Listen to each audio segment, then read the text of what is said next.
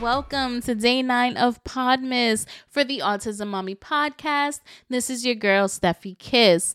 If you don't know, and this is your first time listening, PODMAS is where I will be releasing a new mini episode for the first 25 days of December leading up until Christmas, where I will give you sneak peeks of topics you can hope to hear on the upcoming Autism Mami podcast.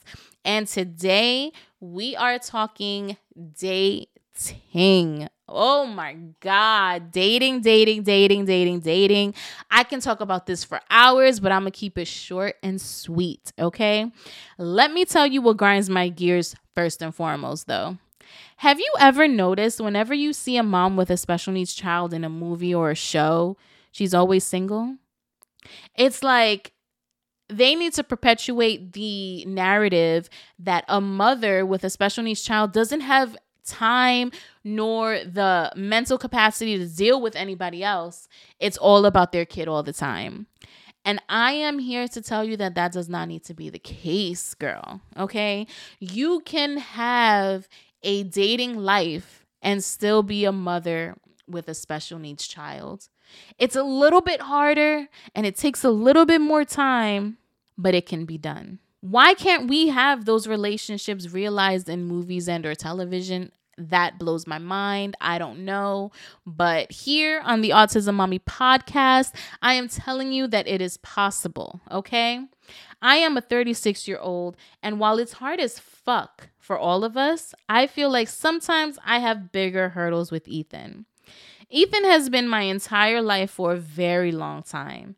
And while he will always be a priority, I know I have to take care of myself too, because guess what? And I say this all the fucking time. You cannot pour from an empty cup. You cannot pour from an empty cup. I cannot be miserable and expect for my kid to be happy. It doesn't make sense. That's not a thing. I don't want to be alone with just my son forever. I really don't.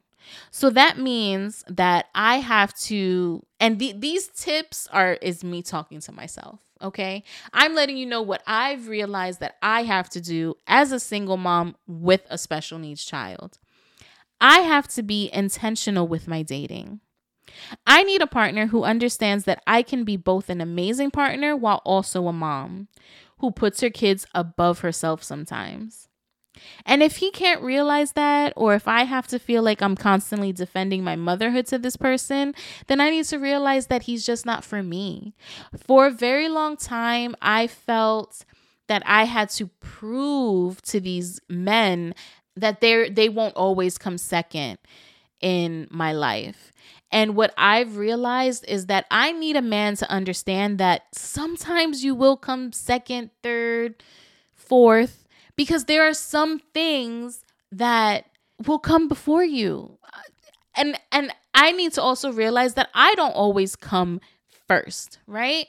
I think this is just me. I don't know how anybody else feels, but in my experience and in my life and where I am today, I just feel like as adults, people in their mid 30s, 40s, we've realized that not one person cannot be everything to you. That's just not realistic.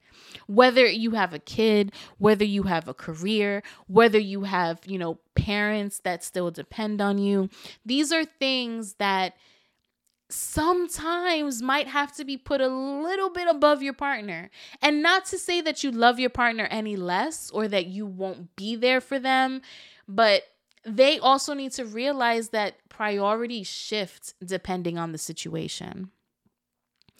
Number 2 for me is to always be upfront about my child. Now, this isn't something I need to learn, but this is a tip I'm giving y'all. I do not hide my child's diagnosis or the hardships associated with it. I am going to tell you about meltdowns. I am going to tell you about his attitude. I'm going to tell you about how SSI is playing me. I'm going to tell you about how it's hard for me to get him an RBT. I'm going to tell you how it's hard for me to find childcare. I'm going to tell you how, maybe you should come over and I'll cook because I can't find a babysitter. Like, these are just things that I need to be upfront with anyone who I'm dating. It's not simple. I cannot just drop everything at the drop of a hat because you want to go to the movies tomorrow night. That's not a reality for me. And I feel like I have to be upfront with anyone who's interested in me. And if that's not something that they can deal with, if that's not something that they can handle, then that's fine. That just means that you're not for me. You're not for me. And that's okay. That really is okay. Number 3 is, while Ethan is a priority, no ifs, ands, or buts, I have to remember that I'm trying to attract a supportive, patient, and attentive partner. And in order to do so, I also have to be supportive, attentive, and patient in return.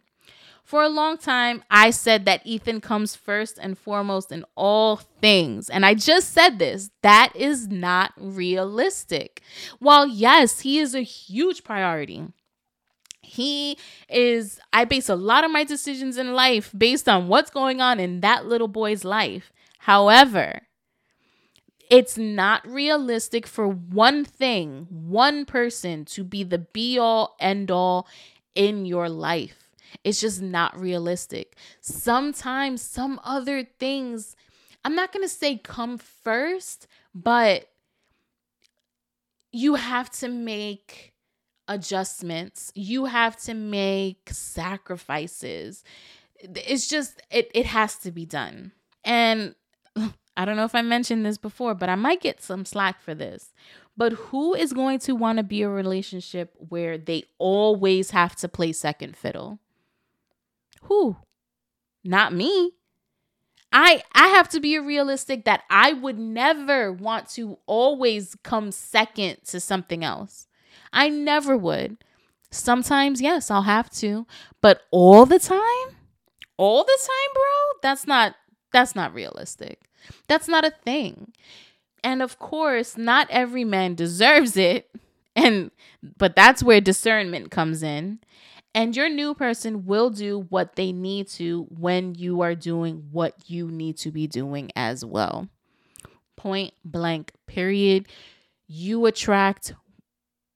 have to attract what you want at the end of the day. Don't be so hard on yourself, mama. And remember, bitch, you doing a good job. Bitch, you doing a good job. Bitch, you doing a good job. Bitch, you doing a good job.